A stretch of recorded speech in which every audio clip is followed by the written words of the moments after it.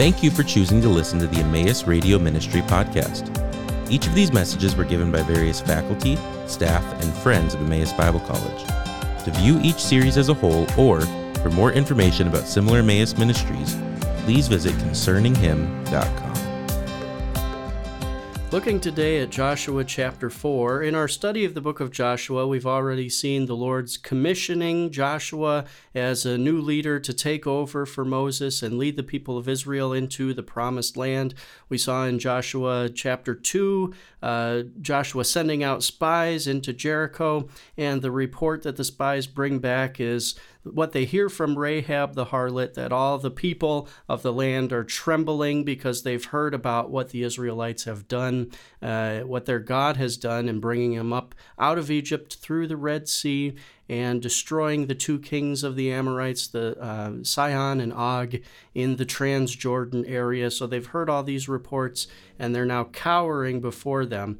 Joshua chapter 2 also talks about Rahab's making a deal with the people of Israel so that if they will protect her and her household when they come to Jericho to conquer the city, that she will keep them hidden and not report them to the authorities there. Then in Joshua chapter 3, we saw the crossing of the Jordan River, and now in Joshua chapter 4, we're continuing on with the account of the crossing of the Jordan River. All the people are now across the Jordan, but there are some other things that the Lord wants to make sure that are done as they have crossed over the Jordan River here. So Joshua chapter 4, starting in verse 1. Now it came about when all the nation had finished crossing the Jordan, that the Lord spoke to Joshua, saying, Take for yourselves 12 men from the people, 1 man from each tribe, and command them, saying, Take up for yourselves 12 stones from here, out of the middle of the Jordan, from the place where the priest's feet are standing firm, and carry them over with you, and lay them down in the lodging place where you will lodge tonight. So Joshua called the 12 men whom he had appointed from the sons of Israel, 1 man from each tribe, and Joshua said to them, Cross again to the ark of the Lord your God into the middle of the Jordan, and each of you take a stone on his shoulder, according to the number of the tribes of the sons of Israel.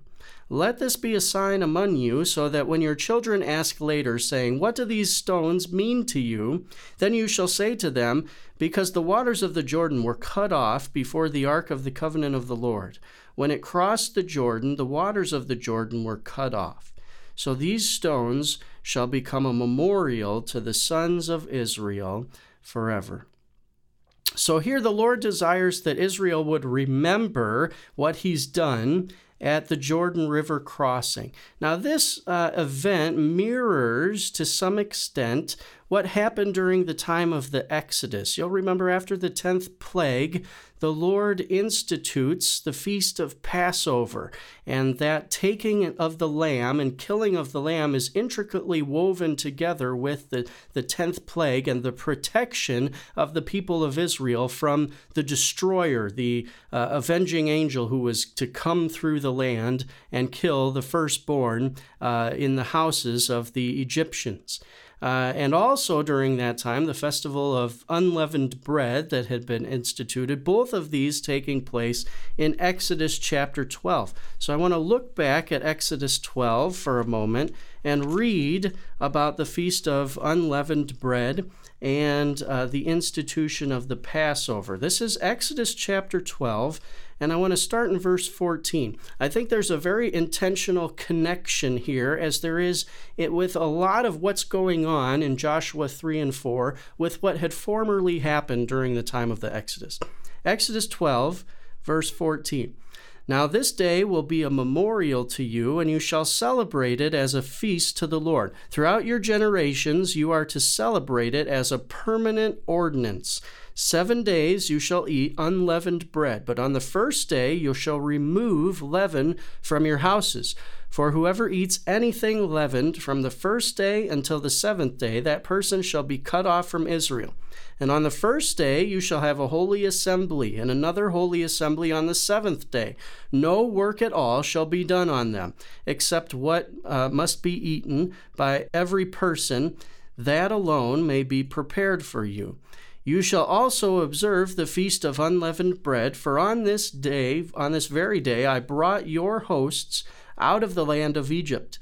Therefore you shall observe this day throughout your generations as a permanent ordinance. In the first month, on the 14th day of the month at evening, you shall eat unleavened bread, until the 21st day of the month at evening.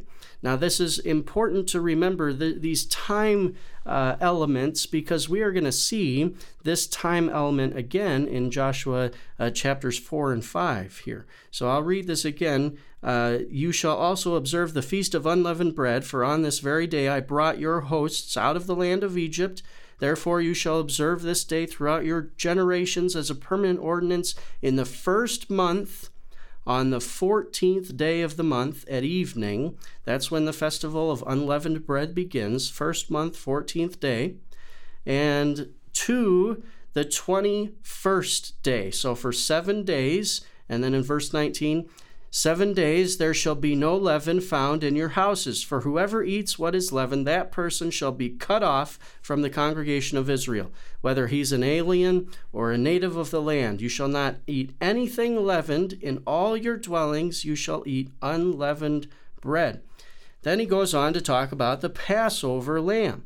Verse 21, Moses called for the elders of Israel and said to them, Go and take for yourselves lambs according to your families, and slay the Passover lamb. And you shall take a bunch of hyssop and dip it in the blood which is in the basin, and apply some of the blood that is in the basin to the lintel and to the 2 doorposts, and none of you shall go outside the door of his house until morning, for the Lord will pass through to smite the Egyptians. And when he sees the blood on the lintel and on the 2 doorposts, the Lord will pass over the door and will not allow the destroyer to come in to your houses to smite you. Okay, so we have these 2 memorials, the memorial of unleavened bread, and they're to observe this for 7 days. It's an annual festival, and the memorial of the Passover lamb. And then we are given, starting in verse 24 of Exodus 12, the reason why we're to do this. Why the people of Israel were to do this. Verse 24, And you shall observe this event as an ordinance for you and your children forever. And it will come about when you enter the land which the Lord will give you, as he has promised, that you shall observe this rite. And it will come about when your children will say to you, What does this rite mean to you? That you shall say, It is a Passover sacrifice to the Lord, who passed over the houses of the sons of Israel in Egypt when he smote the Egyptians, but spared our homes. And the people bowed low and worshipped. Then the sons of Israel went and did so, just as the Lord had commanded Moses and Aaron. So we have the purpose of the Passover given to be a teaching illustration for future generations, that they would understand what the Lord had done during the time of the Exodus. And the unleavened bread, we didn't read the verses here that correspond, but the purpose of the unleavened bread was to remind the people of Israel that they didn't even have time to leaven their bread as they were leaving Egypt. They were just forced to go so quickly. So it was a demonstration again of the Lord's power through the plagues to change the heart of Pharaoh and the Egyptians to drive Israel out into the wilderness. Now, going back to our passage then, in Joshua, we see the connection here that's taking place with these memorial stones that are going to be taken out of the riverbed of the Jordan River and set up as a memorial for this event. Just as the festival of unleavened bread and Passover were to be lasting memorials to what the Lord had done in Egypt through the Exodus, Now, here in the book of Joshua, these 12 stones are going to be taken out of the river and set up very visibly in a place where the people of Israel could go and look at them and remember what had taken place here. So the specifics here of the memorial are given in verses 1 through 5. Joshua appoints 12 men, and this goes back to chapter 3. We saw the verse there that talked about selecting 12 individuals, one from each tribe. Now we're told that Joshua has appointed these 12 men, one from each tribe, and they're to go to the place where the priests are standing in the river. So the priests are still there. All Israel has crossed over now. Remember, the waters of the Jordan were cut off miles upstream, so there's no water anywhere right now. The people of Israel have all crossed over, but the priests who are carrying the Ark of the Covenant are still in the midst of where the river would be. And now these men are told to go back and pick up 12 stones. Now, I don't think these were, like David's 5 smooth stones that we commonly think of, these small, tiny riverbed stones. These would have been large boulders, because he says, put them up on your shoulders. So this would have taken some strength for these Israelite men to gather these stones, put them up on their shoulders, and carry them all back across the Jordan River to where they were going to be camping. Notice in verses 2 and 3, again, as we have so often observed in Joshua, the Lord commands Joshua in those verses, and then in verses 4 and 5, Joshua commands the people. So Joshua is continuing to follow his leader here. He commands the people to cross again to the ark of the Lord your God, into the middle of the Jordan, and each of you take up a stone on his shoulder according to the number of the tribes of the sons of Israel. So 12 stones being hauled back from the middle of the river, and they would be set up. And then in verses 6 and 7, he gives the reason for these stones. He says, let this be a sign among you, so that when your children ask later, saying, what do these stones mean to you? Then you shall say to them, because the waters of the Jordan were cut off before the ark of the covenant of the Lord. When it crossed the Jordan, the waters of the Jordan were cut off. So these stones shall become a memorial to the sons of Israel forever. The purpose of a memorial is to help someone remember something. In our country, we have a day called Memorial Day that we designate to remember those in our armed forces who have fought and died for our country, given up their lives for the freedoms that we celebrate. Here in Joshua, the memorial is to remember the miracle that the Lord has accomplished in cutting off the waters of the Jordan River to allow Israel to enter into the land of Canaan.